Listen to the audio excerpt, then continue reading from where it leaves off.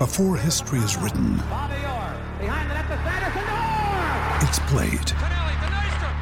Before it's frozen in time, it's fought one shift at a time.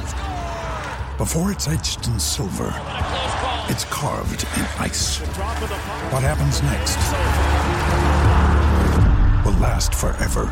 The Stanley Cup Final on ABC and ESPN Plus begins Saturday. Arteta! What a strike! What a screamer! Zola! What a fantastic goal! Arsenal back in it! And here's Limpar, lines it up, finds the net. Arsenal in front. As global turbulence continues to rock the preseason, Arsenal try to unite the fan base by delivering a number 10 we can all get behind. This is the Arsenal Vision post-match podcast. My name is Elliot Smith. You can block me on Twitter, Yankee Gunner. Yeah, there's a lot going on right now.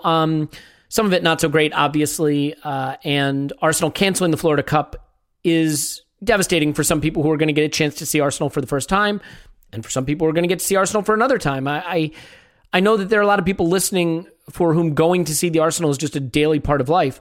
And a thing that maybe is even taken for granted, or not even taken for granted, but just something they really enjoy. A lot of people around the world don't get a chance to see Arsenal. And here in America, obviously, the chance to get to see them, even in a preseason game, even in preseason games that probably wouldn't feature some of the most exciting players. It's still a chance to be by your team, by the manager, by the club, you know, and feel connected to it. And so to anybody listening who was planning to be there, really, really sorry for you. I actually had booked tickets and a hotel. And imagine this, got a media credential. So I was ready to turn evil, go to the bad side, become a Big J journalist, do that whole thing. And I blame myself for this being canceled, because once people found out about that, they were probably like, we can't let that happen. We have to cancel it. So yeah, bad news all around, pretty disappointing.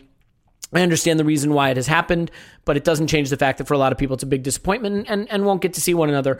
Hopefully, a lot of you who are not able to do that will be with us in Vegas, and we'll see you there. We do have the open bar party Saturday night that is now officially booked, and I'm really excited about that, because what I am sure of is that all of us packed together in a bar with unlimited drinks and food will handle that in a responsible manner. That'll go great. So we're going to talk about other things. We will talk about that a little bit just in terms of what it means for our preseason plan in general.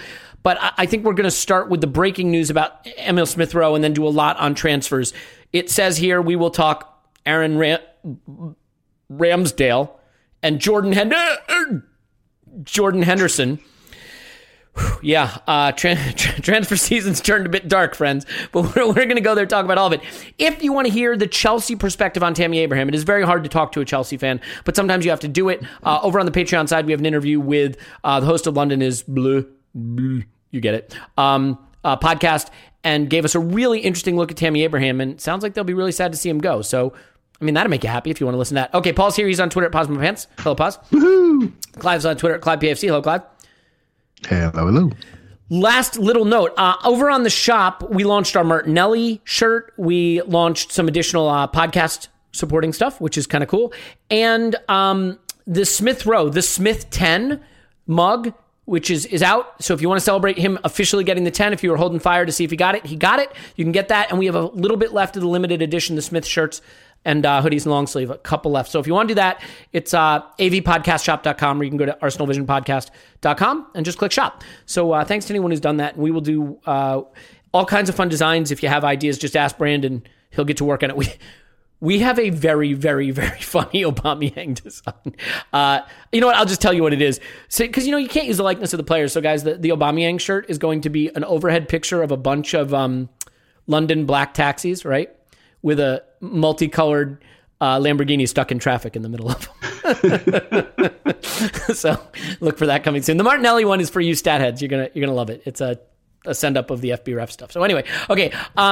Yeah, Clive, I mean, I am a avowed Smith Rowe lover. I am the one on the pod who said I would be okay with Arsenal rolling the dice on Smith Rowe and not getting a number 10. Well, we got a number 10, but it is Smith Rowe. So first, before we get into what this means maybe for the plans, what are your thoughts on Arsenal rewarding Emil Smith Rowe? To be fair, pretty early on, having not played a lot for us, but having impressed, rewarding him with a new contract and the 10 shirt. No word yet on whether he plays Fortnite. Yeah, it feels quite good, isn't it? It feels quite good, but I got to be true to myself. I think I would have liked him not to have taken 10.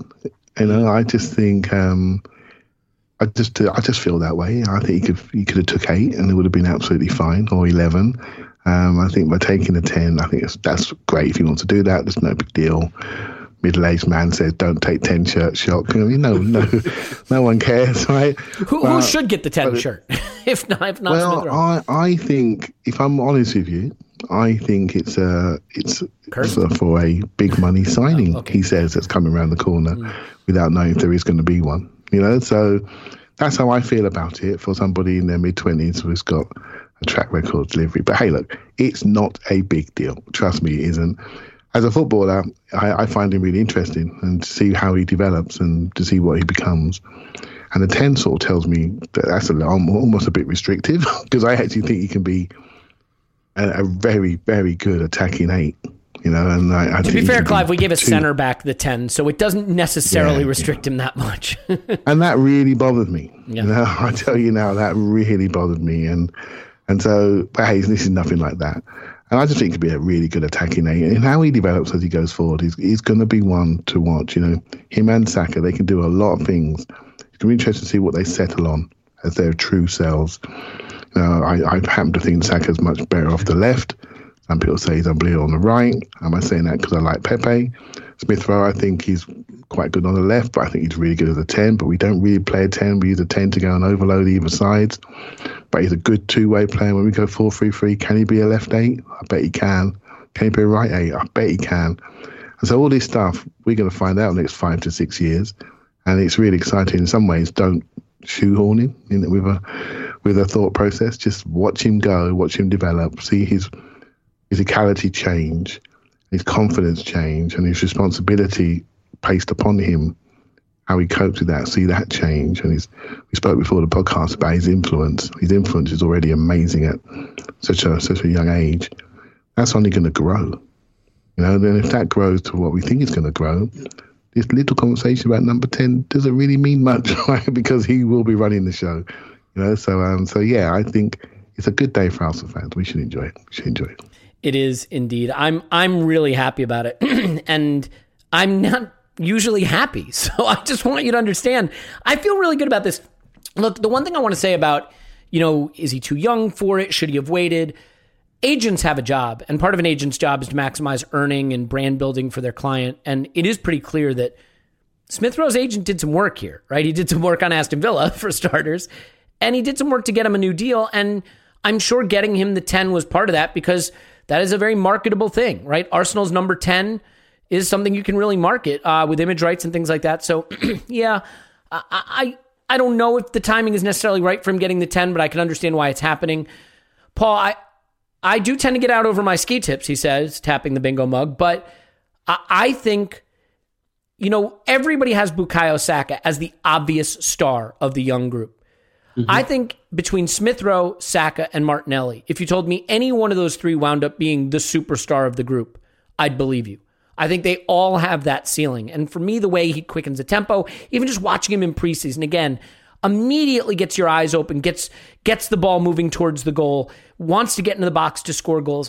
I think the ceiling on Smith Rowe is incredibly high. And I think what we're going to have to really wrestle with now is, are we prepared to just roll the dice on his fitness? Because, I certainly think he can be as good as someone like a James Maddison, maybe even as soon as this season. So where do you stand on what the ceiling is for Smith Rowe, maybe as soon as this season, and whether or not we really, I know you felt strongly we had to go get another guy for that position to share time with him. Do you still feel that way? Yeah. I just, a bit like the conversation around the number 10 shirt, I've mixed feelings on it. I'm with Clive. That's my first reaction. That's a big shirt to put on a young guy who's just coming through and just starting to prove himself. On the other hand, I like the fact, his agent wanted it. I can see that. But he also said, and I quote, "I want to be a legend here, and that hasn't changed." I mean, those are words I'm not expecting Smith Rowe to come out with, and I like it because I think he has a quietness about him. I think, if I look at Ramsey, when he was a kid coming through at Arsenal, I thought he was a little quiet. And it turns out he just didn't say too much. The other kind of quiet. He very tough character, belief in himself, and you need that. And like, I don't know, I'm not saying Smith Rowe and Ramsey have the same mentalities. They won't. But maybe he's growing as he goes, and he kind of has this quietness about him, but there's a strength behind it. I mean, you have to have it to get to that level, especially because he wasn't always the one at the lower levels that everybody thought was going to be a superstar. He worked incredibly hard everywhere he goes. Anybody he's worked for, I think the Cowleys had him at Huddersfield. The feedback he got from his RB Leipzig gig, even though he didn't play much, they loved him, they wanted him, they were going to make an offer for him, and he only ever really trained for them. He's just got a really good application, quietness, but maybe the strength is there. And I like the fact that he said, he wants to be a legend. And the fact that he wanted the 10 and his agent wants the 10. I guess the other thing is it's a good kind of snooker move. If you got the 10, then the guy coming in later on this summer doesn't get the 10. I could see why Smith Rowe doesn't want anybody else getting the 10. I don't know if you can put that in a contract. Look, in terms of his season this year, a bit like Clive, I don't want to load too much on him. I think he needs an Odegaard or another player to share roles, responsibilities, while we can't project fitness. We can't project this is the year he hits big. It's all going very well. I almost feel don't screw around with a winning formula. And that winning formula was him and an Odegaard and them sharing time, possibilities, positions. He's still developing and can play at least 3 positions. There's lots of minutes here still. If we don't buy everybody we're rumored with, there'll still be plenty of time for him on the pitch, and he can grow into it. And I feel he's growing really, really nicely. But he did that with, he didn't play all the minutes from December 26th onwards. I think there was something like 24 games after that point, and he didn't play all the games. He didn't have full fitness, but he played a big chunk of it. I think he played 1,500 minutes or thereabouts in 2/3 of a season, and the most anybody played was 2,500 minutes. That was Saka.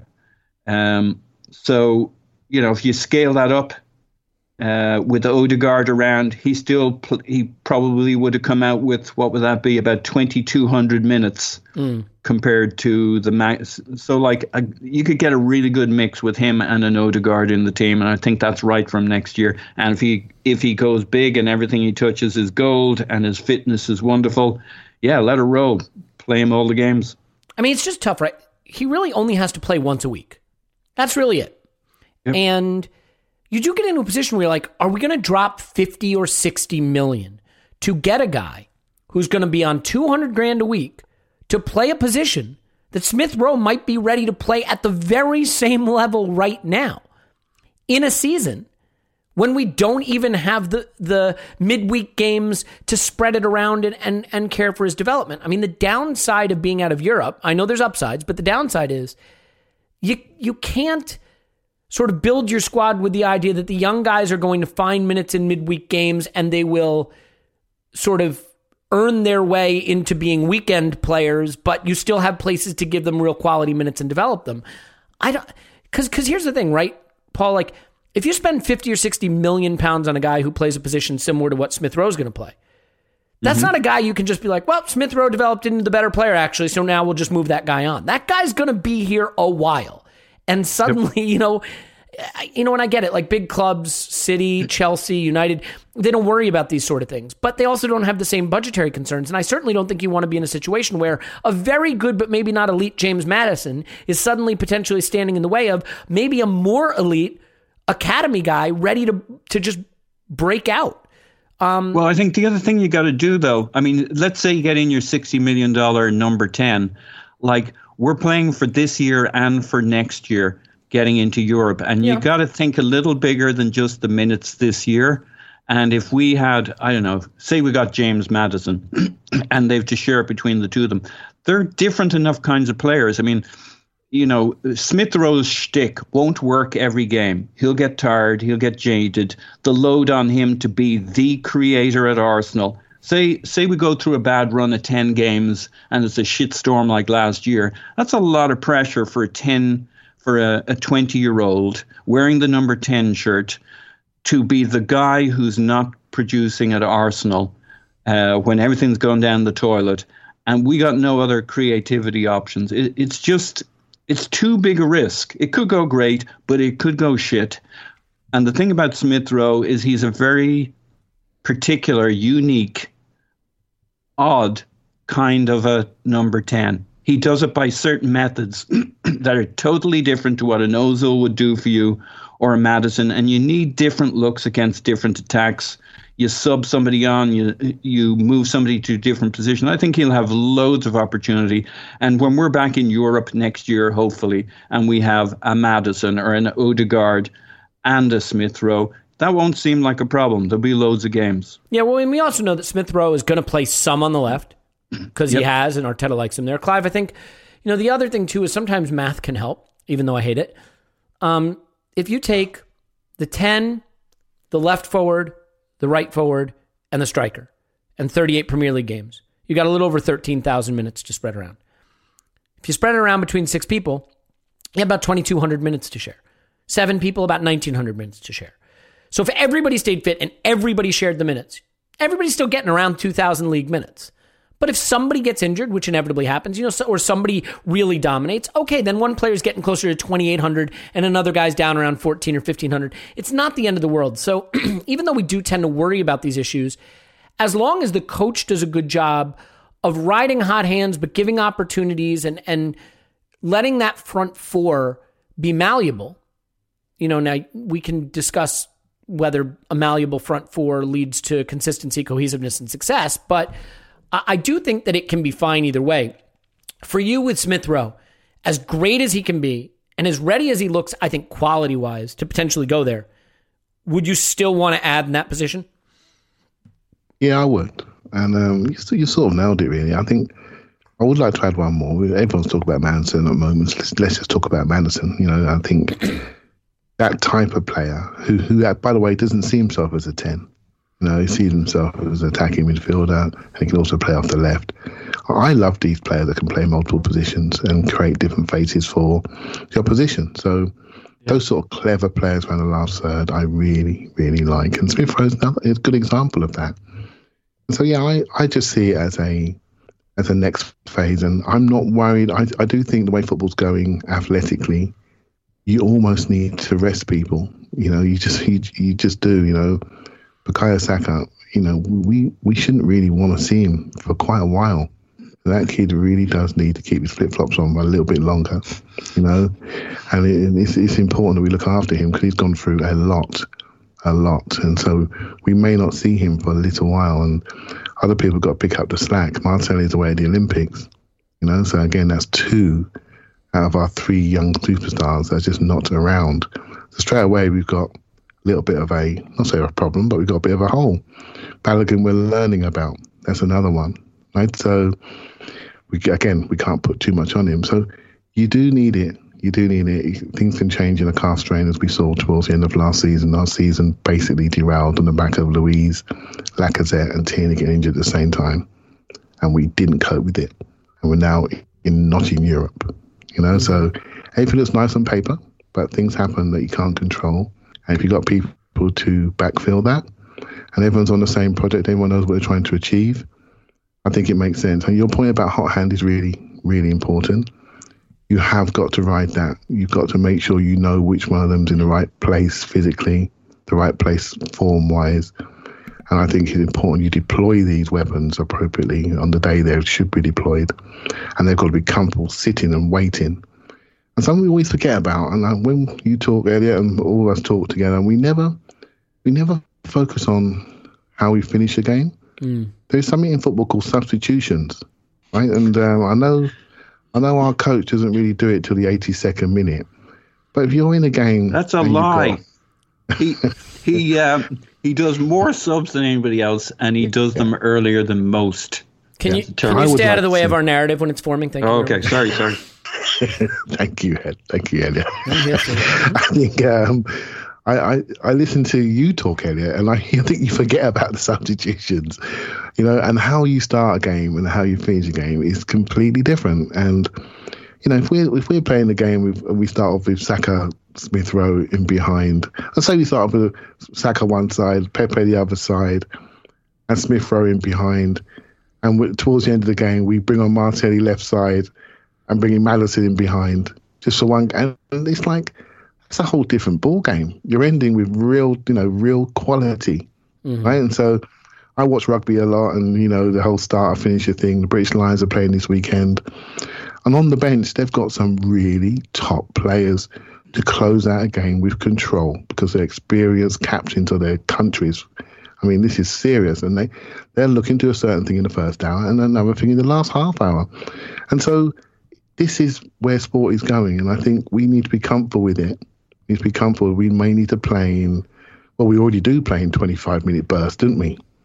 I mean, literally, and Euros is another thing that showed us teams are playing in bursts, in moments, and then they control the game afterwards. So the game is changing. The requirements of the players are changing. The physical requirements, the mental requirements, the mental stresses, particularly social media. We have to protect these jewels, and that's why I think we need another player to come in. I think that's well said. Paul, I'll let you back in. I just want to make one really, really important point that can't wait for you, Paul, which is on Twitter, Andrew, you may know him as Arsblog, when they announced Smith Rowe was the 10, came up with the very witty comment, Smith Rowe 10, Aston Villa 0. Cease and desist. You will be hearing from my attorney, which is me, and he's incompetent, so you will be fine, Andrew. Go ahead, Paul. I just wanted to quickly say, because we're going to rip into our club and how shit we are and how terrible we are at transfers all summer, because that's the sport. Summer's the time when young men's thoughts turn to transfers, as somebody once said. So we're going to really tear into them all summer, but they've done very, very, very good at keeping our young players coming through. One more. They got Balogun, they got Smith Rowe, re-upped Saka. They keep getting these guys. Of course, they'll be the ones you lose, but that's the nature of the way things are at the moment. Props to the club. They took care of this. They kept it safe. I never thought it was in doubt, but part of the reason I never thought it was in doubt is because the club has done good consistently on this. So fair fucks to them. Now let's rip into them on something else. Okay, I want to be clear. I totally agree with you, right? The funny thing is, in a weird turn that hasn't really been the case down the years, Arsenal's best stuff lately is the academy and the people we've acquired at very, very young ages, like Martinelli, right? Like Guendouzi, but what happened with Guendouzi was not our fault. But I mean, the talent ID, the prices paid. I think we should say like Guendouzi asterisk. And we all know what the asterisk is, right? Yeah, perfect. I love it. He was a great buy. Yeah, exactly. We got loads of mileage out of him. We've done pretty well in that area. The irony is we've just sucked at the big calls, which unfortunately that's how you wind up 8th in consecutive seasons. So I think as we get ready to set Smith Rowe aside, I think all I will say is when we do our season preview pod where we talk about what we expect from the season, my breakout candidate is Smith Rowe. I think he is ready to explode. I would pick Martinelli, but I'm still not totally sure what his opportunities are going to look like. But I mean, this is how you do it. If you really want to build an unexpected dynasty at Arsenal that no one saw coming, like the Spanish Inquisition, for example. Our 3 main weapons are Bukayo Saka, Emil Smith Rowe, and Gabriel Martinelli. And Fuller and Balogun. Our 4 main weapons are... Okay, enough with I just got to point out, Elliot, you're a year behind me, right? Yeah, I know you did this. I know you did. And you were right. You were right. Okay, good. So let's move on. I mean, I could talk about Smith Rowe this whole podcast. I think he has all the tools, and love him to death. The stats don't love him, but we'll talk about that another time. Yeah, and you know what? By the way, the people who are like, look at our ambitions sinking. You're giving the 10 to a guy who's played half a season and he's 20 and he hasn't. If you're going to root for anything at Arsenal right now, root for the academy kids because these guys are good. They're talented. look at what we've done in other places. Do you want to root for the Williams? I mean, I get it. You kind of have to, or the over 30 crowd, or the guys that are not really quite as good as we'd like them to be. I don't know. What have you got against old people? I mean, being one of them, namely, mostly. Okay, let's get to the really depressing. This is what we got to do, isn't it? We got to unblock. We got to unblock the end of the pitch with Lacazette, Willian, and Eddie Nketiah. We got to unblock this. Toothpaste has got really crusty at the top of the tube. We got to unblock because we won't be able to see where we want to be with those three players still at the club, and we need to do that because that's going to put pressure on people to deliver. Otherwise, we may as well loan out Balogun. If Lacazette's going to sit down his money. So we've got to unblock this to really see what's ahead. Then when we do bring in somebody, I'm just saying for where we are today with today's rumours, I believe 100%. When we do bring in a Maddison, we can all see why. We can all see where the minutes are going to be shared. So that's what we need to do next. Yeah, well, okay. So real quick, before we get on to the transfer rumours, because I definitely want to talk about Aaron Ramsdale and Jordan Henderson because that gets your blood pumping, but not necessarily in the good way. Clive, just quick on the Florida Cup. It is devastating news, and I said what I had to say at the beginning of the pod in terms of feeling really badly for the people that are not going to get the chance to see the club and see the players and join up together and have that meet up, and I feel badly about that. But let's set that aside for a minute because I think everybody sort of understands. Let's just talk about what it means for Arsenal. This is obviously a very important season. They all are, but there's a lot riding on this for Arteta. There's a lot riding on this for sort of just the club being able to show that it can get back to being relevant. And we have no Europe, so we need to get Europe back, but we also need to leverage that into maybe a better league season by having that time to prepare for our league games. And Clive, one thing that I think we all felt was, hey, pandemic's done, really good preseason ahead, and we hit the ground running. And the business isn't totally done, and some players who played in the Euros aren't going to be back in time. Martinelli winds up getting the call up to the Olympics, so he's gone. Ben White, if he gets signed, not going to be with us for a bit. We're not going to have Saka for a while. And now, a big chunk of our preparation plans in Florida, including 2 games that would have been a fairly decent step up in level, I'm guessing, that's off. How nervous are you if you had to, I don't know, embrace the Whiskers philosophy? How worried are you that the preseason is starting to look a little bit disrupted and becomes an obstacle to really hitting the ground running with a first 3 fixtures that's, a little bit intimidating, Brentford notwithstanding? They're all intimidating every game's going to be big. Hey, mate, we just come out of a Euros, which is 1 year's delayed, right? So we talk about a world that's not standing the right way up at the moment, so we have just got to accept where we are. And given what's happening in the UK regarding the rules around social distancing and masks, for example, there are 50,000 new cases a day. And the bubbles are not as tight as they were last year. And this is going to happen more and more. These are young men. They're going to be out there.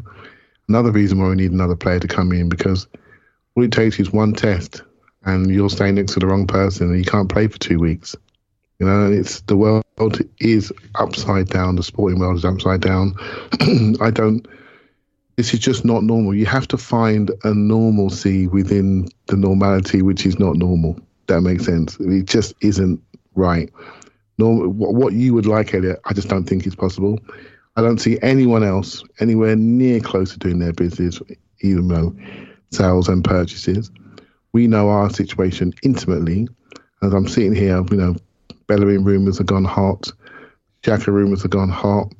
Willock rumours have gone hot because they think Smith Rowe is now staying, so Willock can now go. It's going to change by literally the hour, and we just got to tough it out and just say, well, look, everyone knows what we need to do. We need to get in, we need to get in 7, in my opinion, and we need to lose a lot, and we can name them all. Is it all going to get done? I'd say I'm 90% positive, but that's just me. I'm 90% positive, and the reason why a lot of the players that do have to go are playing. Now, Willock has played. Maitland-Niles has played. Eddie seems to have, he's played in the Premier League, not so much lately, but he seems to have a lot of interest in Germany and the lower Premier League teams like Watford and Crystal Palace and maybe Brighton even. And so there's 3 outs there straight away. Nelson, not so sure about. Torreira, haven't heard much lately. Kalashnik, we may have to pay him out. Lacazette, what's going to happen there? He's our top goal scorer, 17 goals last year, and it's silence. What's happening there? And that needs to change. That could be something that could change. Willian, paid too much. We all know that. Now we can't give him away. So decisions are going to have to be made about how much we're going to have to pay people, the ones that we've been stupid with on contracts. People like Bellerin, been at the club 10 years, deserves a chance to go and do something else, much like Xhaka. Do something else. Your career is really short. You don't want to spend it all in one place. To get a new experience, do something else. I know things will happen. When we start to see those movements, I think we'll have a bit more confidence about what we're trying to do. I think there's a few rumours out there we're no doubt going to come on to that make you feel edgy and nervous, but they are just rumours. They are just He's trying to calm me down. It's not going to work, Clive. It's not going to work. Your Jedi mind tricks aren't going to work on me. I'm going to go apoplectic with rage. Well, I'm ready for you when you get to the certain players. I know. You're super excited about Ramsdale after watching one video on the Latte Firm channel on YouTube. No, I'm not super excited by Ramsdale. I'm just super excited by the direction that we're going. And you like the Tammy Abraham rumour. Again, these are all young British players. Now, this is new. This is different. This is like, okay, this is interesting. There are rumours of the homegrown rules changing, and they could be, increasing the amount of homegrown players that you need. And so maybe Arsenal are getting ahead of this. And that's why these players have got to tax them, because everyone knows in the game that's what's going to happen. You can't go to Europe anymore post-Brexit.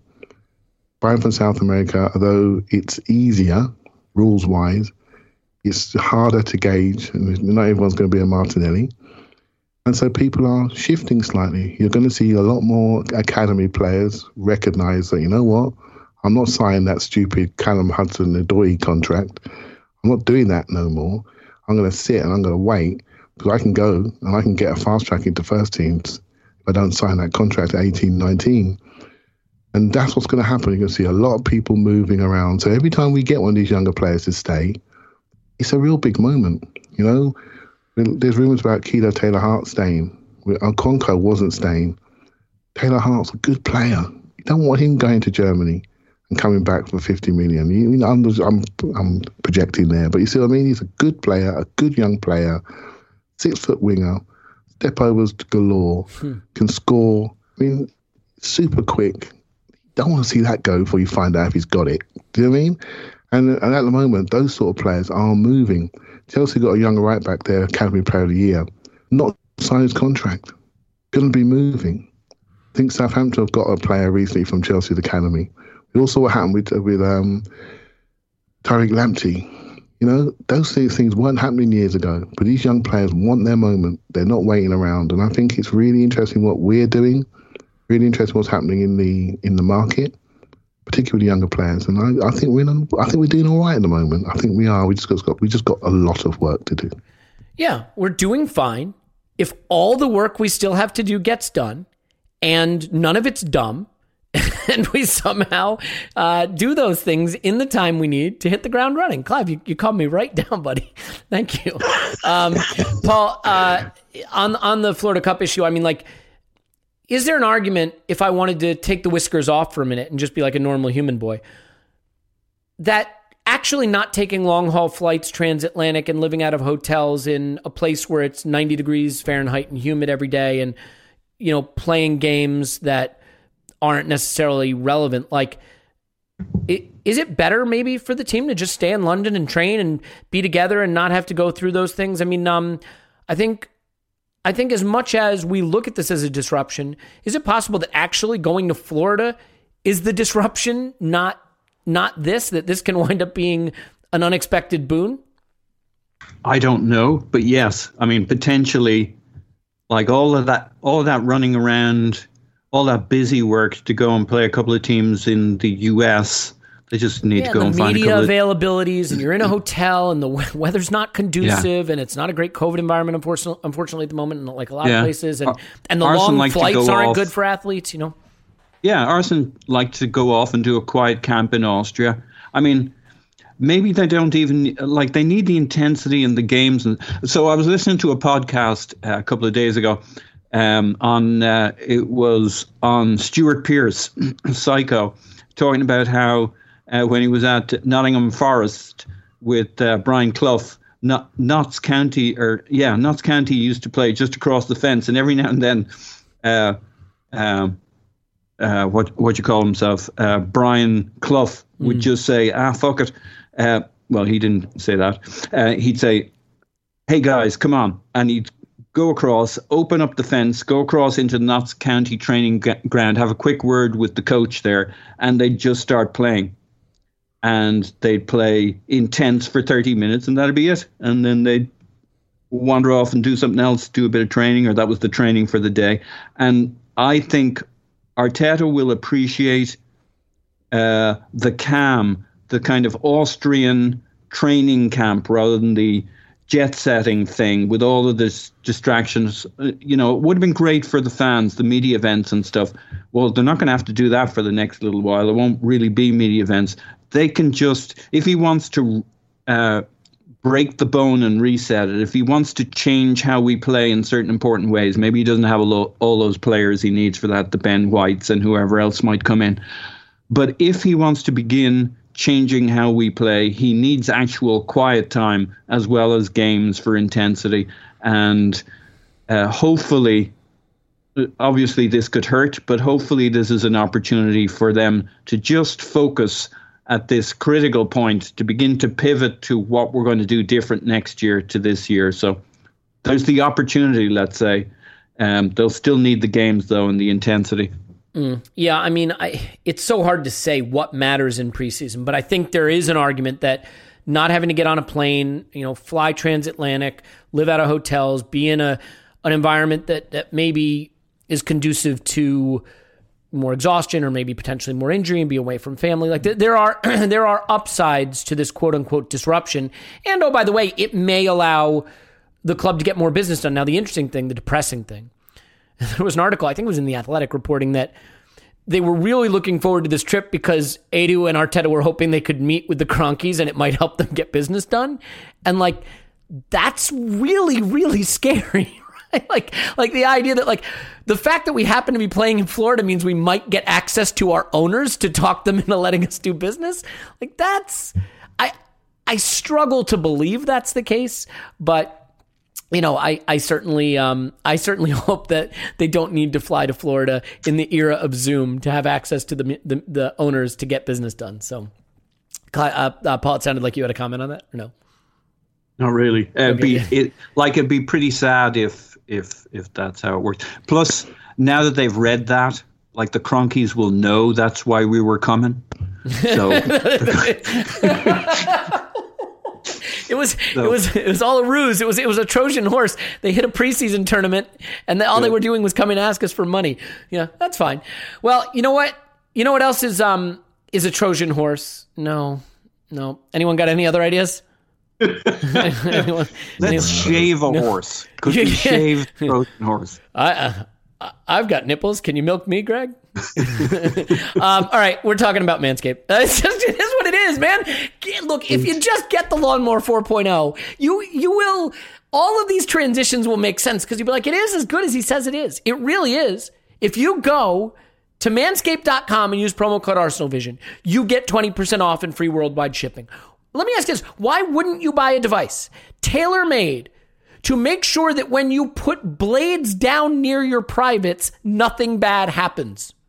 Why would you not want that?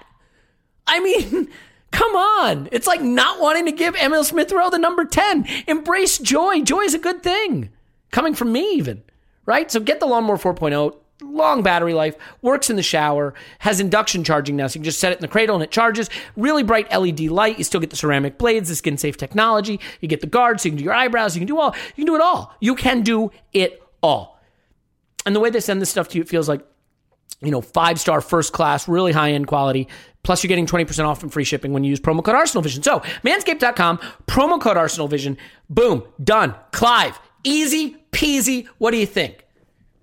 Yeah, not bad, mate. Just that wasn't too bad for you. Just I didn't have the segue. That was the problem. I didn't have the segue. Yeah, I Shave like your that. I like horse. you were struggling. I like you were struggling. I like the fact you struggled. That's good. That's You good. know what? Sometimes through struggle, we are forged in the fires of our struggles. By the way, we have like 2 left of the long sleeve The Smith release. We have, I think, 3 left of the hoodie and maybe like 9 left of the short sleeve t-shirt. It's been really popular today because the number 10 was announced. So if you want to check it out real quick, again, we have The Smith design from Brandon with the number 10 on it on a mug.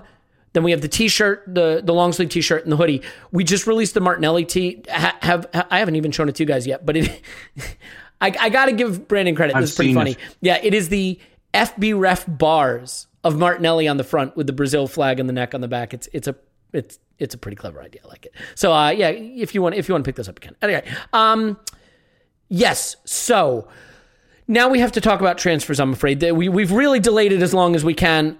Clive, since I am drinking a lot of coffee and ready to poop on these rumors, would you like to try to talk me out of doing that on the Ramsdale rumor? Because it's heating up, and at last count, we were now going to pay 30 million of your great British pounds for Aaron Ramsdale.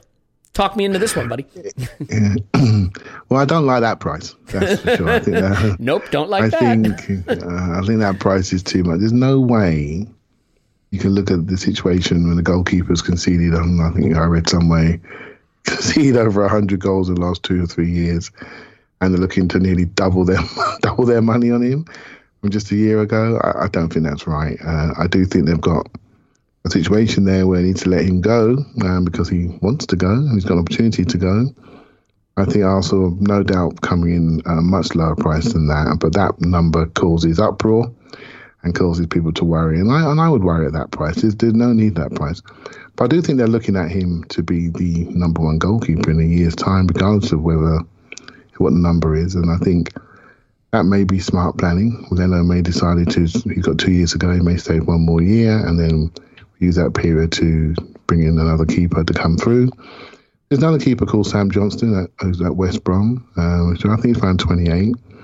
He's really good, by the way. He's very good, and he says Arsenal could do a similar thing with him, but they seem to have locked onto Ramsdale, and there is some good analysis out there that FK did.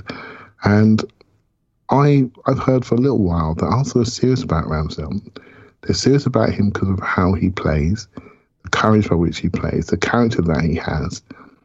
And, you know, when I first heard that, I thought, this is interesting. So let me have a look at him, you know, and he's young. He's very young for a goalkeeper, but he could look completely different. I mean, I remember Martez when he was his age, and I was not thinking he was going to be what he is now. And I can remember when Leno bent his leg back at Brighton, that I thought, this is a real problem, a real problem. This was one of the worst days of that season. And how wrong was I, you know what I mean? And the guy came in and just exploded from there on in and hasn't stopped talking since. So I think I'm open to it. I'm not super negative because I think there's a plan happening at Arsenal about how we build. And there's a lot of younger players, and he would be another one. But that number feels high to me. It feels high. But if you were to then sell Leno next year, hopefully for around 20 million, you bring in somebody else, you look at the goalkeepers going out the door, so you get Martez for around 20 million, you get rid of Leno for 20 million, say you spend 25 on Ramsdale, you still got 15 mil for a number 2 goalkeeper. It's all wrapped up in one lump. It's not ideal to lose Martez where we did, but that's it. That's gone. That's done. But I'm not totally against this if that's the way it's going to roll. 1 more year of Leno, assimilate the guy in, see how he does, then use Leno's money to pay for a number 2 and go from there. I think we live in a moment right now where there's so much data and so many experts and so much content that we can we can p-hack. You know what p-hacking is in stats, right? Right? When you hack the data to find the conclusion you want, right? Okay. You're using data, but you're sort of hacking it to produce the outcome you want. And it's become a real problem actually in AI, in machine learning, because the computers are so powerful and there's so much data now that computers are spitting out the data that researchers are looking for, but it's actually it's p-hacking. And I think we're doing a little of this with a lot of transfers now, right? Like when the Ramsdale rumors first came out, everybody had the same reaction to it, which was nausea emoji or vomit emoji. And over time, what have we seen? We've seen, people come on, and I know the Latte Firm did a great one with a PhD candidate guy who was fantastic. I'm sorry, I'm forgetting his name off the top of my head. Just really excellent. John Hartfield, something like that. John Hartfield. Are you making that up, or is that his name? Nope. Okay, we'll go with John Hartfield. I'd love to chat with him, but made some articulate and positive comments about the player, but none of these players are terrible. None of these moves are indefensible. The goal isn't to find an angle where the move can be justified. The goal is to look holistically at the move 360 degrees and say, does it make sense? And Paul, I don't care if very smart people can say some good things about Aaron Ramsdale.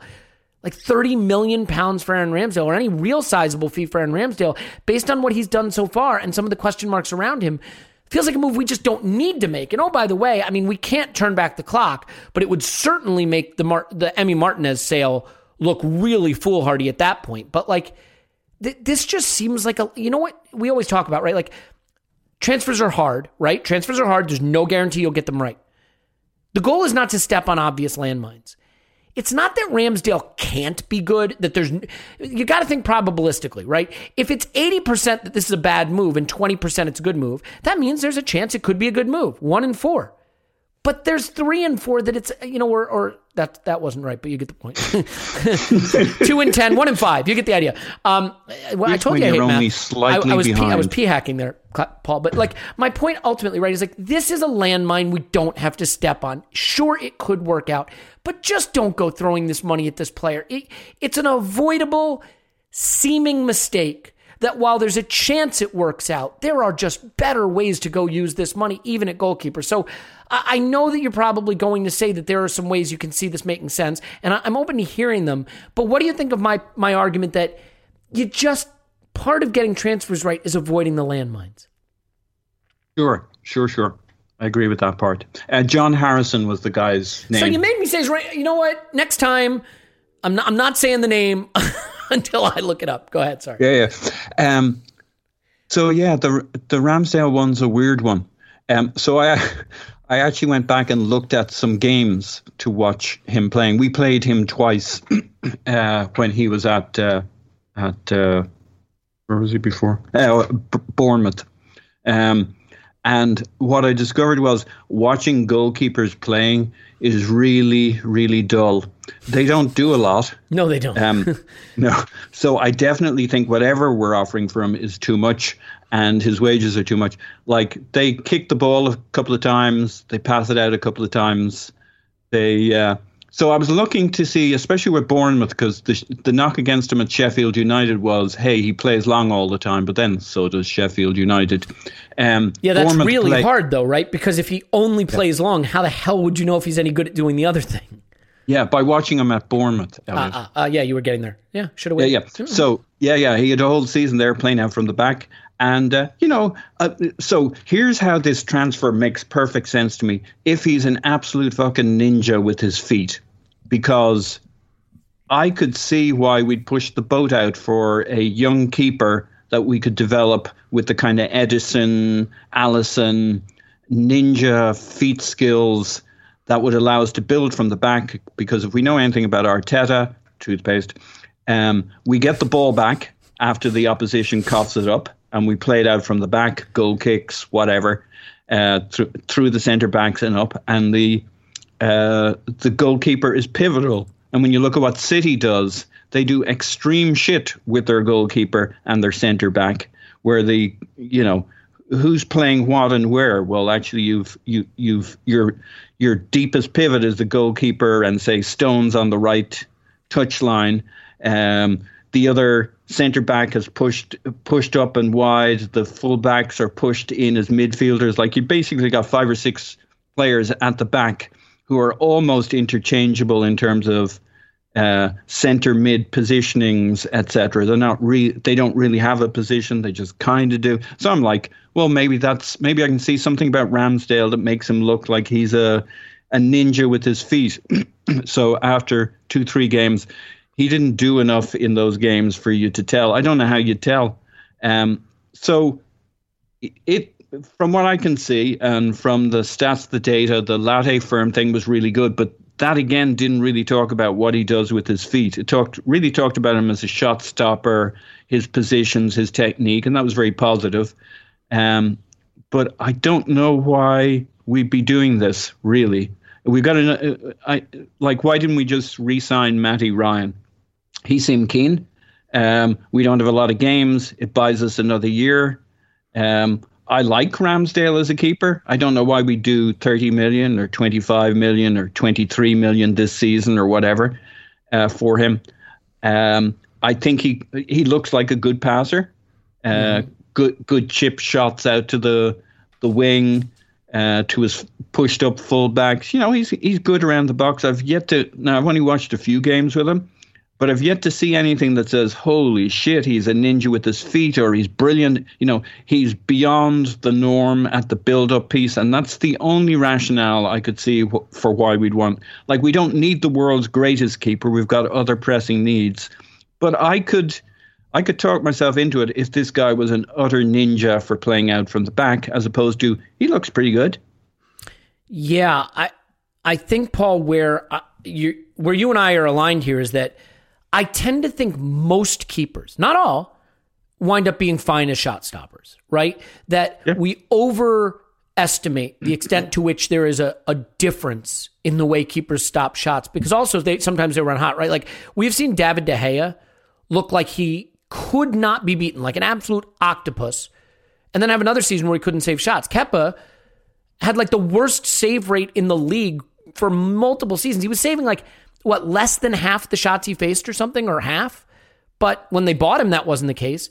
But the one thing that I think is a lot stickier that tends to be the case is the way you play with the ball at your feet. And we just know that that's a part of the game now you have to have. I think the other thing is yeah, go ahead. Yeah, he's okay. I think we have to be consistent here, right? Because we were talking about Tammy Abraham the other day. I don't have to be anything. You're not my real dad. We talked about Tammy Abraham the other day, and he's 23, and he's a good player. He could be unbelievable when he's 26, you know, and there's potential there without a doubt, right? So I look at Ramsdale. He is the best young English goalkeeper. I don't see anybody else coming up. No one else coming up. If I also want a homegrown keeper, he's the one to go and get. You know, you look around the England age group, I don't see anything else there. I really don't. So it's him. Sam Johnson's a bit older, you know, and you're not in. And if they structure the payments, Clive, right? Like the bit I liked about what your original intro was, it's part of a plan. If we take the strong rumors at face value, the one thing I do like about it is there's a plan. Now, you mightn't feel there's a plan going back to the Emi Martinez thing, but needs as needs must at that time. But at least the one thing that gives me pause from going off the deep end or anything like that is like they've thought this through. Now, they could have got it wrong, but there's clearly a plan.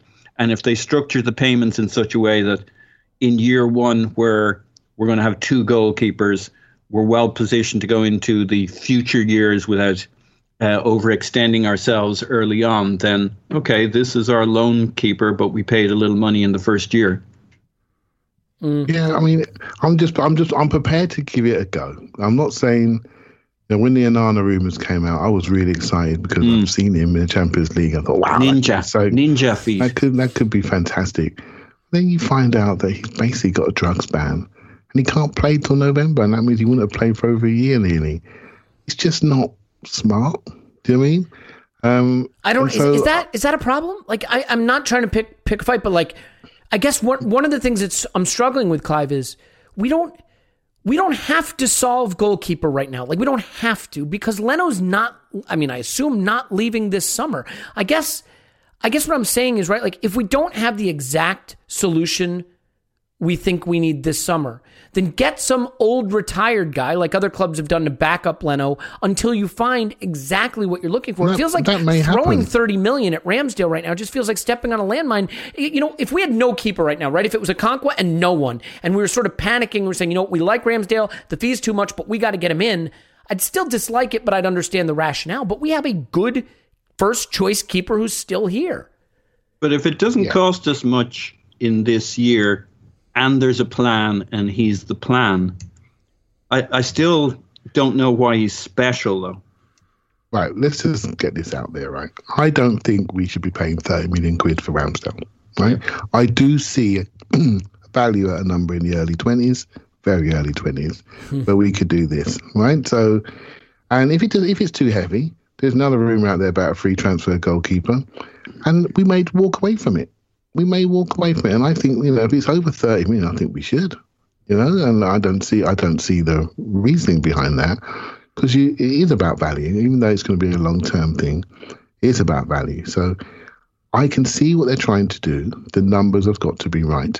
If Arsenal have got to pay early 20th and send a lone player there for nothing, there's ways to be creative around this. And Sheffield United know we've got a number of fringe players, and they could be waiting to get there. One of those players to help them come back up to the Premier League. You don't know what could be going on in the background.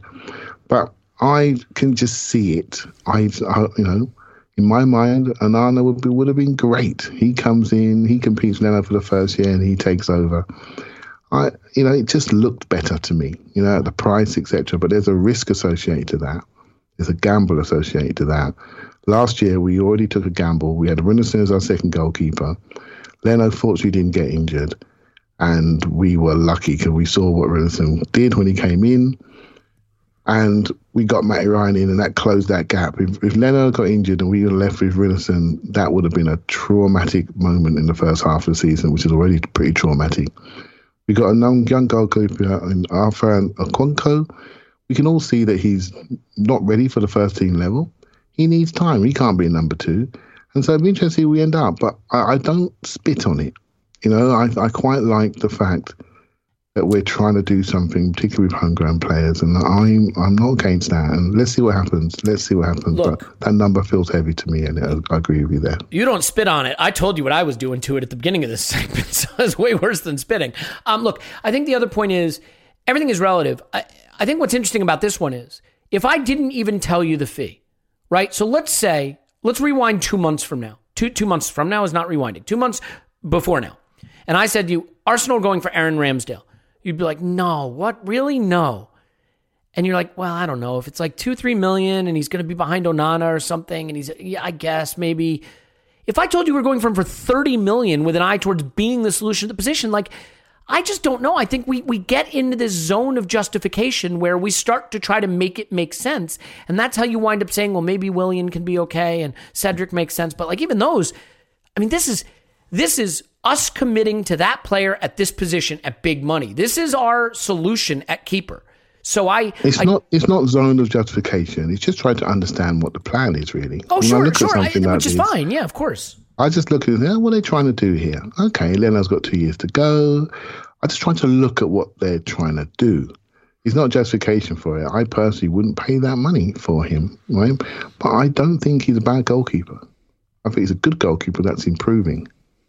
So, and that's what Arsenal obviously feel. Now it becomes a point of value then, what they want to do, So, and as I say, there is no other English goalkeepers out there at the young age that are going to progress.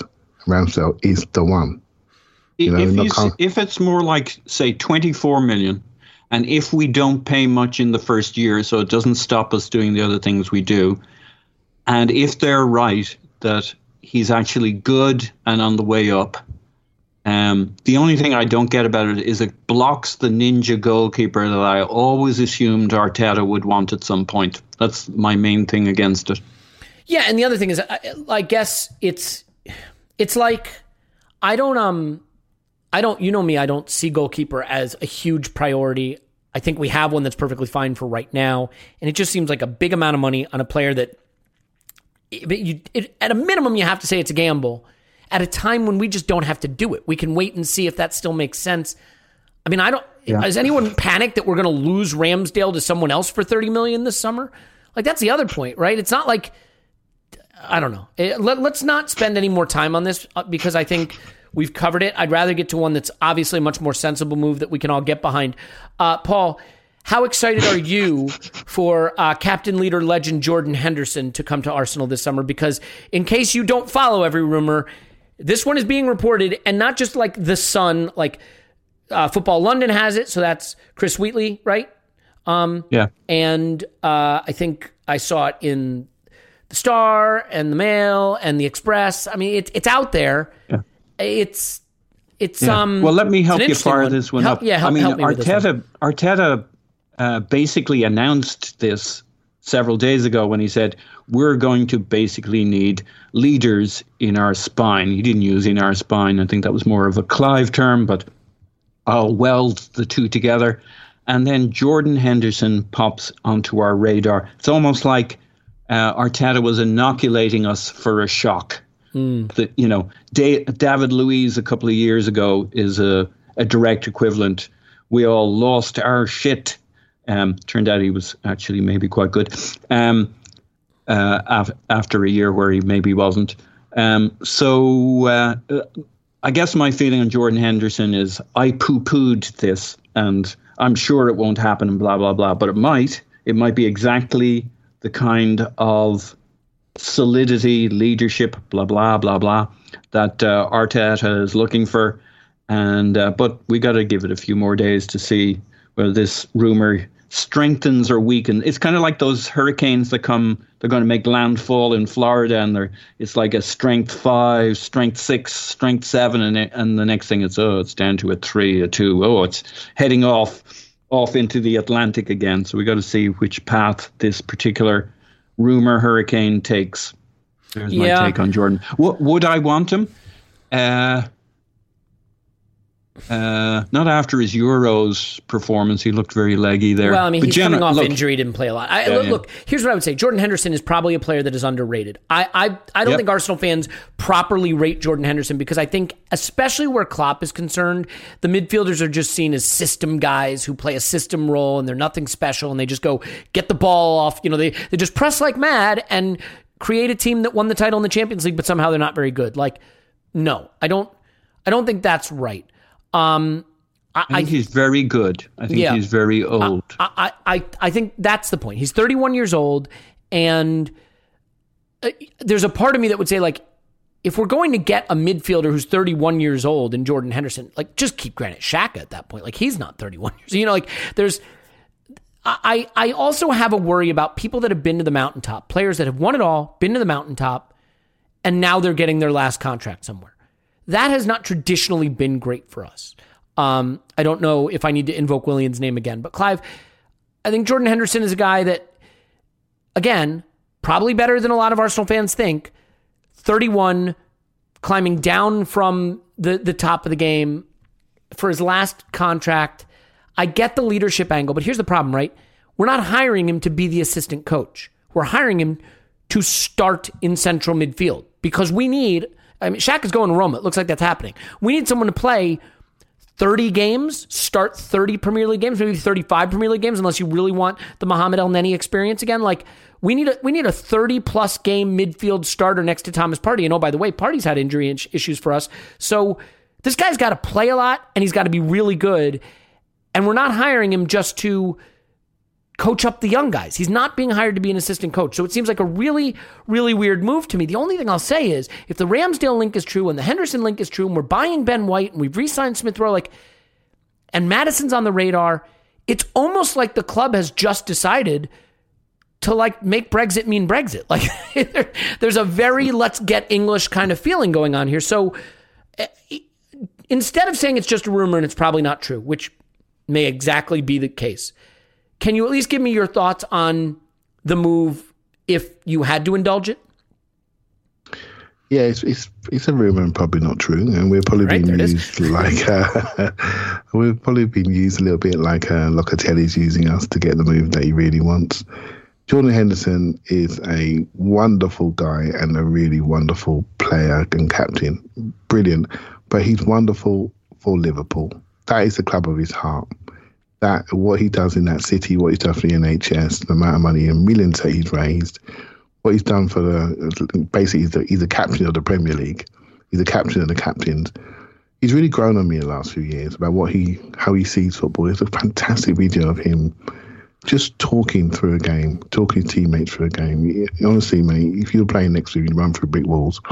He's just wonderful, right? So now for Arsenal, I've seen players. I'm going to use Willian. I think Willian was a decent player for Chelsea. His heart was at Chelsea.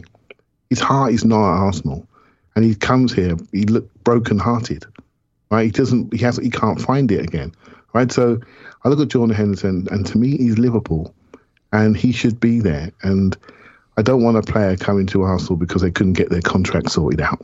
We've seen this. We've spoken before about having players come with the right motivations. Why are you here? Are you part of this going forward? I know people don't like the word project, but are you part of this? Are you part of the common goal? Are you part of the purpose to get us back to the Champions League? I don't want people coming here because it's convenient, because they couldn't get a contract in the place where they really want it to be. Do you know what I mean? And that's what we did with Willian, and I don't want to see that with Henderson. So the fact that I love the guy, love the player, I think he deserves to be at the club where he is right now. They just need to sort it out, and I think we're being used to help that happen. So that's my feeling on it. If you want to talk about the midfield partner for Partey, and it is a concern, right? Because it is a concern, but also not a concern, because Arsenal know they have to do it. They have to do it. For all of Xhaka's abilities, he does allow us to play in a certain way, which may not be as penetrative as we'd like to see. And I said to you the other day, I said, when you have Xhaka and, say, Holding as some of your top passers, that's fine, but there's limits there because their passing ability is not exceptional, shall we say, and their ability to move out of pressure is not acceptable. So if they're having your most touches, there's a safety angle to that, which doesn't allow us to be an attacking force as we'd like to see. So that's where data really helps you. When I see an influence like that in our team, then I'm thinking, okay, when someone comes in, it's got to be better at doing the things we need him to do. Either that's defensively or that's offensively. And so Ben White's coming in, and we all know his main skill set is on the ball. That completely changes how we are from that right-hand side. And if we get that partner right, and I don't think it's Henderson, I think that completely changes us from the central mid, maybe left-hand side of the central mid. And I think the team will have a distinct different look with those two signings. And so Jordan Henderson's not the one for me, but my respect for him is top. Yeah, I mean, it can be true that a player is good, that he's underrated, that he's a good guy. And if Arteta wants to hire him to be his assistant coach, I think that sounds great. Signing him to be our need him to start 30 games in central midfield guy, less great. So then let's do this. Let's talk midfield, Paul, because it is a whole ball of wax for me right now. I mean, it does seem that we are making a big move in central defense. Backup left back is sorted. I think right back is maybe going to fall into the category of whoever's left standing of the millions of them that we have. We'll use that guy. I'd rather get a right back, but if it's going to be a Chambers and Cedric right back situation for a season, like I said on a previous pod, we're not going to solve the entire squad rebuild in one window. Okay, fine. Partey, great. Smith Rowe re-signed. Maybe a Madison coming in could be huge. We have big money striker. We have wide forwards we love in Pepe and Martinelli and Smith and Saka. Great. That guy that's going to stand next to Thomas Partey for 38 games this season is a big, big, big question mark. Granit Xhaka is a guy who I think is simultaneously overrated by some Arsenal fans and underrated by others, but he's leaving, so it doesn't matter. He's been an ever-present. His best ability was his availability, and it's gone now. So I don't see any universe where we don't replace him. I just don't, because we're not going to start El Neni and Partey in midfield for 38 games. So that position becomes the whole ball of wax. If the Henderson rumors aren't true, I mean, I know we have Lokonga. I don't want to dismiss that, but I don't think the plan is for Lokonga to be that guy right now, and we could be proven wrong. A, do you assume we're going to get someone there? I mean, I think that's a foregone conclusion, but you never know. B, if it isn't Henderson, do you have a sense of which direction we're going to go, how this plays out? I mean, apparently we bid $40 million for Locatelli, which to me still feels like just wasting time. But where do you see this Ruben Neves, Basuma, Henderson, Locatelli, central midfield mush shaking out? Yeah. Look, the Locatelli thing kind of makes sense, right? He's very talented. And it was basically, listen, if you guys can't work this out, we're interested. It probably didn't take a lot of effort from us. And we probably didn't submit a formal bid. We said, here's what we think he'd be worth. Come talk to us if this shit looks like it isn't going to go down. So I don't think we spent a huge amount of cycles on it. I think we're going to go for somebody like I think the Ruben Neves rumors were strong and valid. And I think we'll come back for a Ruben Neves type player. A guy who can do what Xhaka did, but is younger and more mobile and can provide more defensively. Stronger against the dribble so that we don't need to protect kind of our center by doing weird formation things or quirks to protect the player so that he can shine. Neves has much higher defensive numbers. Maybe that's a little bit of the system at Wolves versus Arsenal, but he was, in some ways, he was often kind of left on his own in midfield to screen. So he's done, his defensive numbers are high in terms of, he's not super fast around the pitch, but he's got really good midfield hustle defensively, and he can spray that ball around, switch passes, long balls, short balls. So I'm not hung up on Neves, and I hope we aren't. I hope we do what you're supposed to do, which is have a plate of players you're going after in a particular profile. I think the profile will be a Ruben Neves type profile. Locatelli's a little different. He's a little more dynamic. He gets forward he gets forward quite a bit more than Neves. Neves only appears in the box to get on the end of a shot and bury it from time to time, or take a long ranger from outside of the box. Otherwise, he just sits back and lets other people do it. But he'll arrive late. Mostly, though, he sits deep, very deep, like Xhaka would, or like we picture Xhaka playing. Locatelli is more dynamic, but he'd still play in it too. He's not an attacking midfielder. So I think he's just such a good player that they're like, well, he's close enough to the profile we're looking for. He's not quite the profile, but we can make that work in it too, and he gives us options. He'd be much more like I see Partey being, in terms of sits deeper but gets forward, and you'd want him to, Locatelli. Whereas Neves sits deeper, stays deeper, but arrives late from time to time. So I think we're going for somebody Neves-y, somebody to spray it, play it, but give a much better defensive, much more mobile, much better defensive screen than we were getting, say, from Xhaka, where we had to overcompensate for the fact that he's terrible against the dribble. Interestingly, Arsenal were really good against the dribble when you consider how many games Xhaka and Danny Ceballos played, who are both reputedly terrible against the dribble, and they did it all through shape. In other words, they constrain themselves. So they probably like to free it up a little bit, be a little bit more dynamic in midfield, and not have to make sure we don't get dribbled through the middle.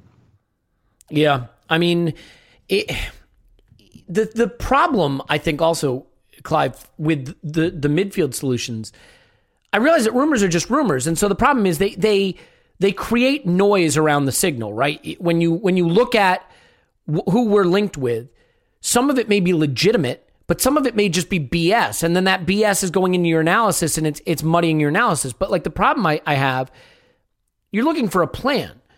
Well, Bissouma isn't Neves, and Locatelli sure as heck isn't Bissouma, and Jordan Henderson isn't any of them.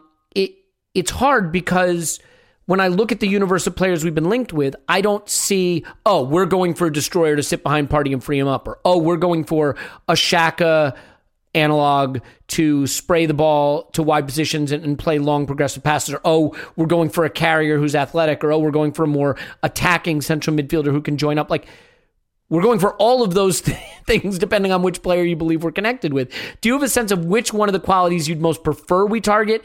I mean, the Bissouma type, the Locatelli type, the Neves sort of spray it and pass it type. I mean, is there a profile in here that to you strikes the right notes, if not the specific player? Yeah, if it was me, I like the Bissouma type. And the reason why, I think we are, underestimating what he can do. The role he's falling into at Brighton is much more of a 6 role, sit there and protect while they, push forward centre backs and, overlap in those areas with a back 5.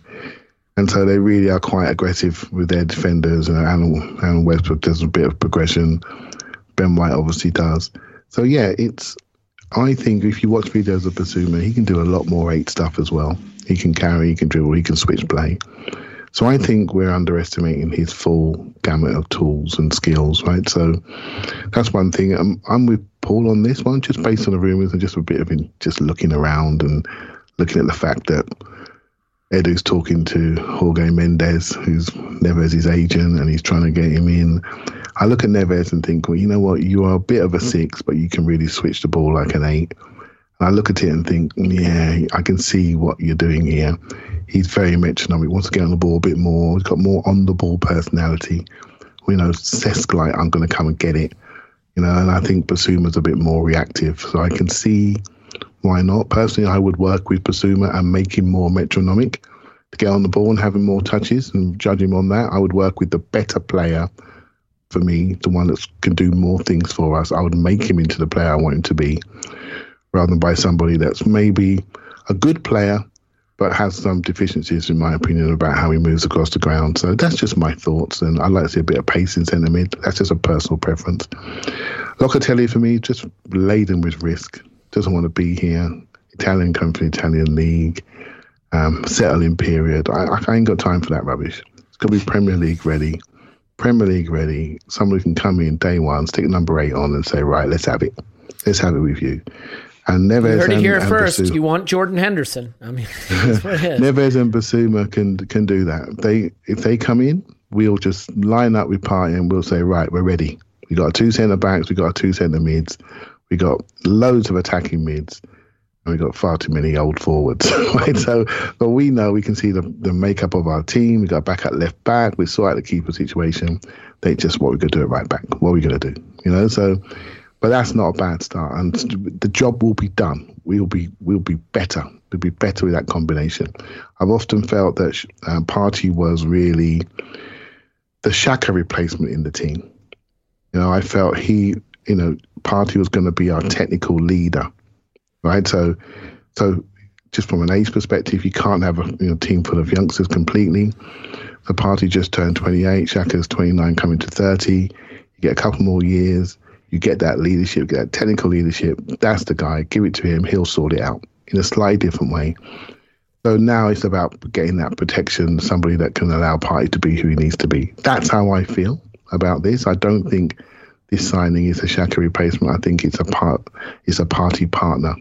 I think Partey is the Xhaka replacement. I think he was always going this summer. It was agreed when he stayed before. And for me, it was always, once he had his second kid, he was going to go off into the moonlight and do a different challenge. And that's where we are. And that's why they went for Partey. They need a long pole in the tent, somebody you can build around. And Xhaka's been that player for us. Now Partey's going to be that player. And now we need to supplement and enable this team. And that player for me that does that is Bissouma. But I feel as though I'm on a losing one on that one, because I just think he's more of a Neves that Arteta's going to go for. Yeah. Well, I certainly think that if that's the case, you'd have to look at where the influence is coming from, but we're maybe, once bitten, twice shy on that front. Let's finish with just a quick word on the striker situation, though. I think that, look, the midfield situation is going to get done. I mean, Clive, really fast. I was going to say real quick, but I'm going to smash the bingo mug before this thing is done. Real quick. You assume central midfielders coming in, though, right? There is no scenario where we sell Xhaka and don't buy. Yeah, well, you have to. Right? So what you don't want to do, you don't want to buy your centre mid and then say to Roma, pay us more money. They say, hell no, I got to pay more money. You got to lose this guy. He just bought his replacement. Do you know what I mean? So we need to squeeze the money out of them. And once we get the money that we need, because Xhaka's in the Euro 2020 squad or team of the tournament, he's not an idiot. Right, and in the right team, he's going to do really, really well, and it's a great move for him. So, yeah, as soon as he goes, we get the replacement, and I think it's going to be so interesting to see what that player is. I think it's going to tell us a lot about who we want to be, and I think so. Yeah, looking forward to it. So don't worry. We're not going to do it with El Nini. We're going to do it with a replacement. Okay. Well, there you go. You've settled me right down, he says, lying. Paul, I want to finish with the striker situation. I don't want to talk Tammy Abraham in particular. Obviously, on Patreon, we have the Chelsea Tammy Abraham. It was really good, by the way. Oh, thanks. The Patreon thing was excellent. Like, despite having to talk to a Chelsea fan. Oh, he was really good. Really good. Yeah, I've heard it both ways. Well, look, and we will probably talk about it more if the rumors heat up, and we did talk about it on the last pod. So I don't want to cover old ground, but I do want to touch on the striker thing, only because it really has me thinking about this position. I think it is one that a lot of people feel we just don't have to do anything right now. But next summer, Lacazette is surely gone, right? If he doesn't go this summer, we'll let him play out his contract and he'll be gone next summer. Aubameyang into the 32-year-old season, you're at the point where you just absolutely have to have someone ready to start other than him. You want to depend on him this season, I'm okay with it. By next season, I think you have to be thinking ahead. Martinelli, purely theoretical as a striker, as we've said. Balogun has never played, more than literally a handful of minutes of senior football. No experience, purely a youth football player. So we are in the situation where, if not right now, then certainly by next summer, a first-team striker has to emerge. And unless you think that overnight Martinelli and Balogun can turn into that, it's a situation that has to be solved. And so I want to just quickly ask you about Balogun. I am increasingly of the opinion that if we don't loan Balogun, we are doing real damage to this player at this point in his career. I think it would be close to a disaster not to loan him. And I love using words like that because obviously it doesn't ratchet up the anxiety or the polarization at all. So I apologize. But I mean, can you give me any argument for keeping Balogun with Arsenal this season? Because I can't get there. It just looks like an obvious move that we have to make is to find him a team where he can play 30 plus times this season. Yeah. So if we did something like Tammy Abraham, then Balogun would have to go on loan, I would say. What if we do nothing? What if we don't get anyone? But Lacazette isn't sold. Yeah. So if we do nothing, I would tend to expect we'll keep him. And I think I'm okay with that because this will be basically Lacazette's final year. He's a very good, if you ever hear anybody talk about Lacazette, he's great with the team, with other players. He'll understand that it's a transition year away from him. And Balogun may learn a shitload from him this year as we transition more and more minutes to Balogun as we can. This could just be a slider year where we reduce the amount of Lacazette, and he gets that. He knows he's playing down his contract and taking his money, and his next move, he'll be planning his next move, and he'll be okay being more of a bit part player this time around. And Balogun coming up on the slider scale, getting more minutes as the season goes on, and working with a top-level technician like Lacazette, feeding off him. Your friend on the Chelsea pod last night was talking about how brilliant Giroud was working with Tammy Abraham, teaching him all the tricks of the trade.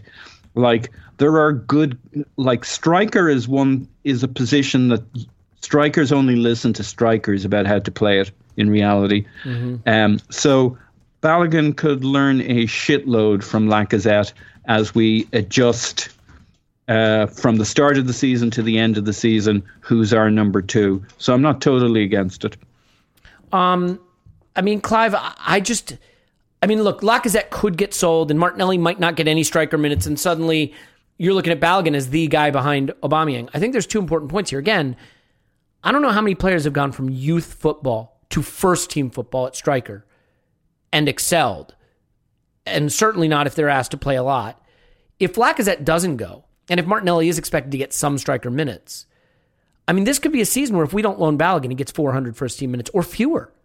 I just don't think at this age you want that guy playing you want him to try to have a 3,000-minute season, a 2,500-minute season, right? So I don't see how he gets the minutes he needs at Arsenal in a way that's good for him or Arsenal. The irony is you look at Tammy Abraham, what he did, he went on loan until he was 22-ish and killed it in the championship and came back ready to lead the line for Chelsea. So I don't know. I think we have to see him play first-team football somewhere else before we're ready to just say you're a backup striker option and possibly not even have the minutes to hand him. I know that that's going to be a disappointment to people that would like to see Balogun at Arsenal. But if we ever want to see him at Arsenal longer term, don't we have to get him playing first-team football somewhere? Yeah, I think we chatted about the Florida Cup earlier on, and I think it's going to be great for the coach to get a pre-season with his team, which he's never had. So I think it'd be fantastic for him. But I think it's really bad for Balogun because to play against Inter Milan and maybe Everton, in front of everybody, proper players, he needed to show people what he's got. So we got the Chelsea and Spurs games coming up. I think you just need to judge him. I'm a bit loath to judge. I just say, look, the ideal scenario is we lose Eddie, we lose Willian, we lose Lacazette, and we make decisions based on that. We need to then buy a 23-year-old that's 23, 24, that's done a few laps, got a couple of seasons with goals behind him, and then you have Balogun filling in behind, and that sort of makes a lot of sense. It makes a lot of sense. When Aubameyang goes in a year and a half time, then you've got two players that have had good minutes, and then you can work it out from there, and you backfill them with maybe Martinelli, who's had a bit more time then, and then you're off and running. So the plan is quite clear, but we're blocked here. We're blocked, and if we are going to be blocked, the kid's got to play. He's not there's a young kid at Arsenal called Ben Cottrell, he's a very young player, very skillful player, been Academy Player of the Year, very skillful, tiny, needs to be in academy football for as long as possible, tiny, really skillful, very small. Balogun's a beast. He needs to be out there. He needs to be out there pushing people, moving people. He cannot play youth football. He just cannot. He's got to be adult football. He's got to get out there now. Really, it's really important. But let's also got the pathway for him. I'm sure this has been discussed. He wouldn't have signed that contract otherwise. If Arsenal got the pathway for him and they can create that pathway and they can lose some people from those forward areas who are just not who are gonna block us, then we can see what we can do with him. I mean, maybe he can stay for the first half of the season and then go on loan in January when things are a bit clearer about where we are.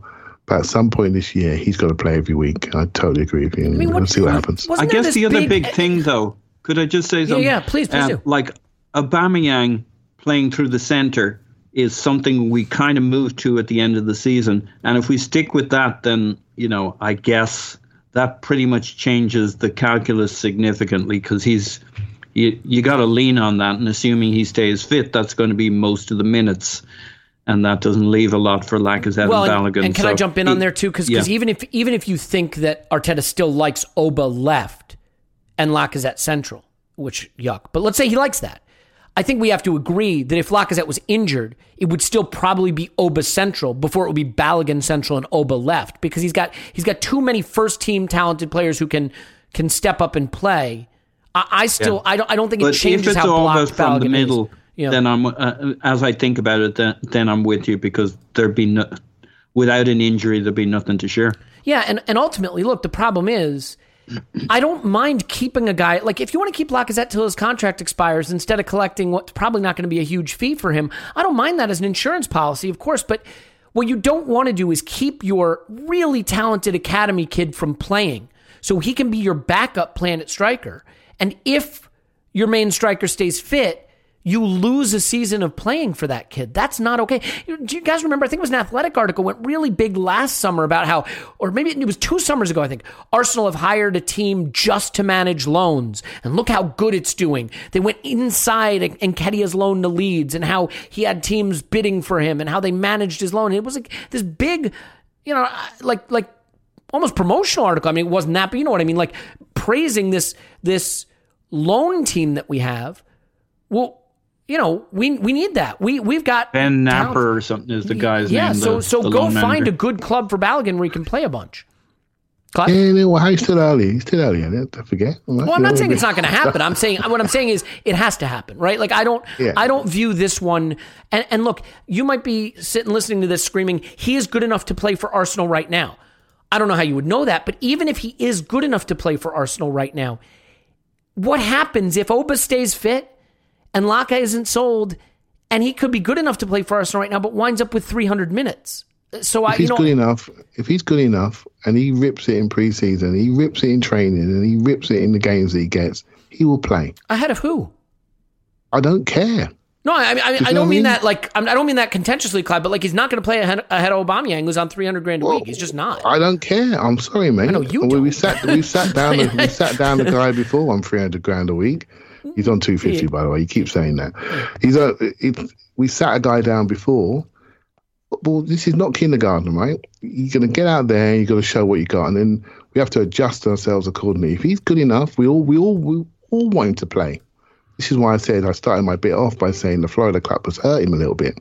We get a chance to see him, and he gets a chance to show everybody what he's got, and the hierarchy can change in a flick of a switch.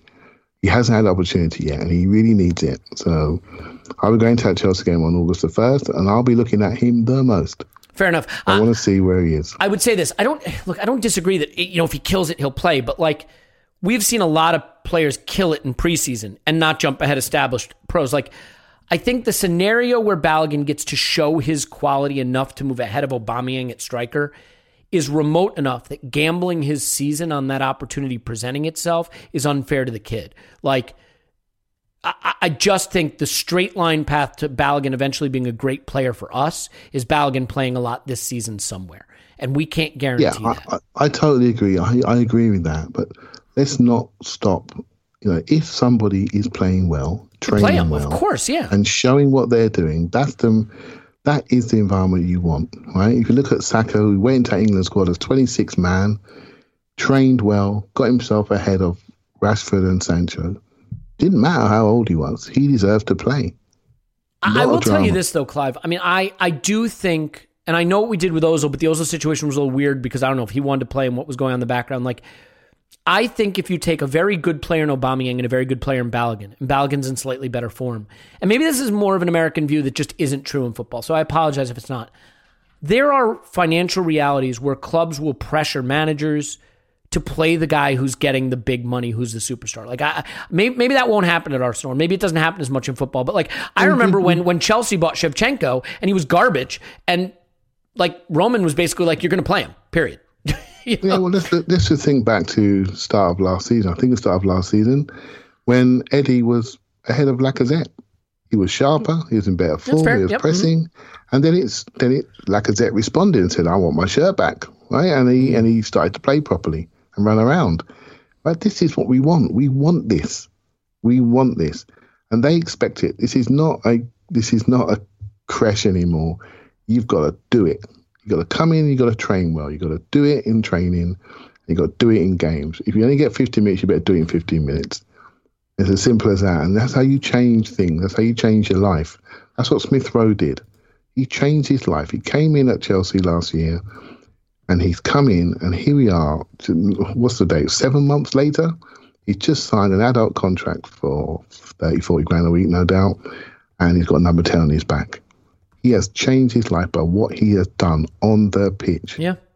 No, it's very, and that's what very we fair. want to encourage that. We want to encourage let's not forget, Smith Rowe went to Huddersfield. He had a loan, right? He played first team football and impressed there.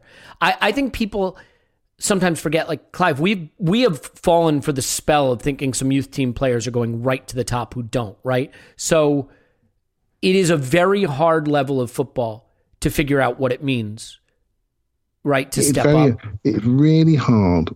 We talked about this before the podcast, wasn't it? Player assessment, player evaluation. It's a massive topic. We could talk about it all night.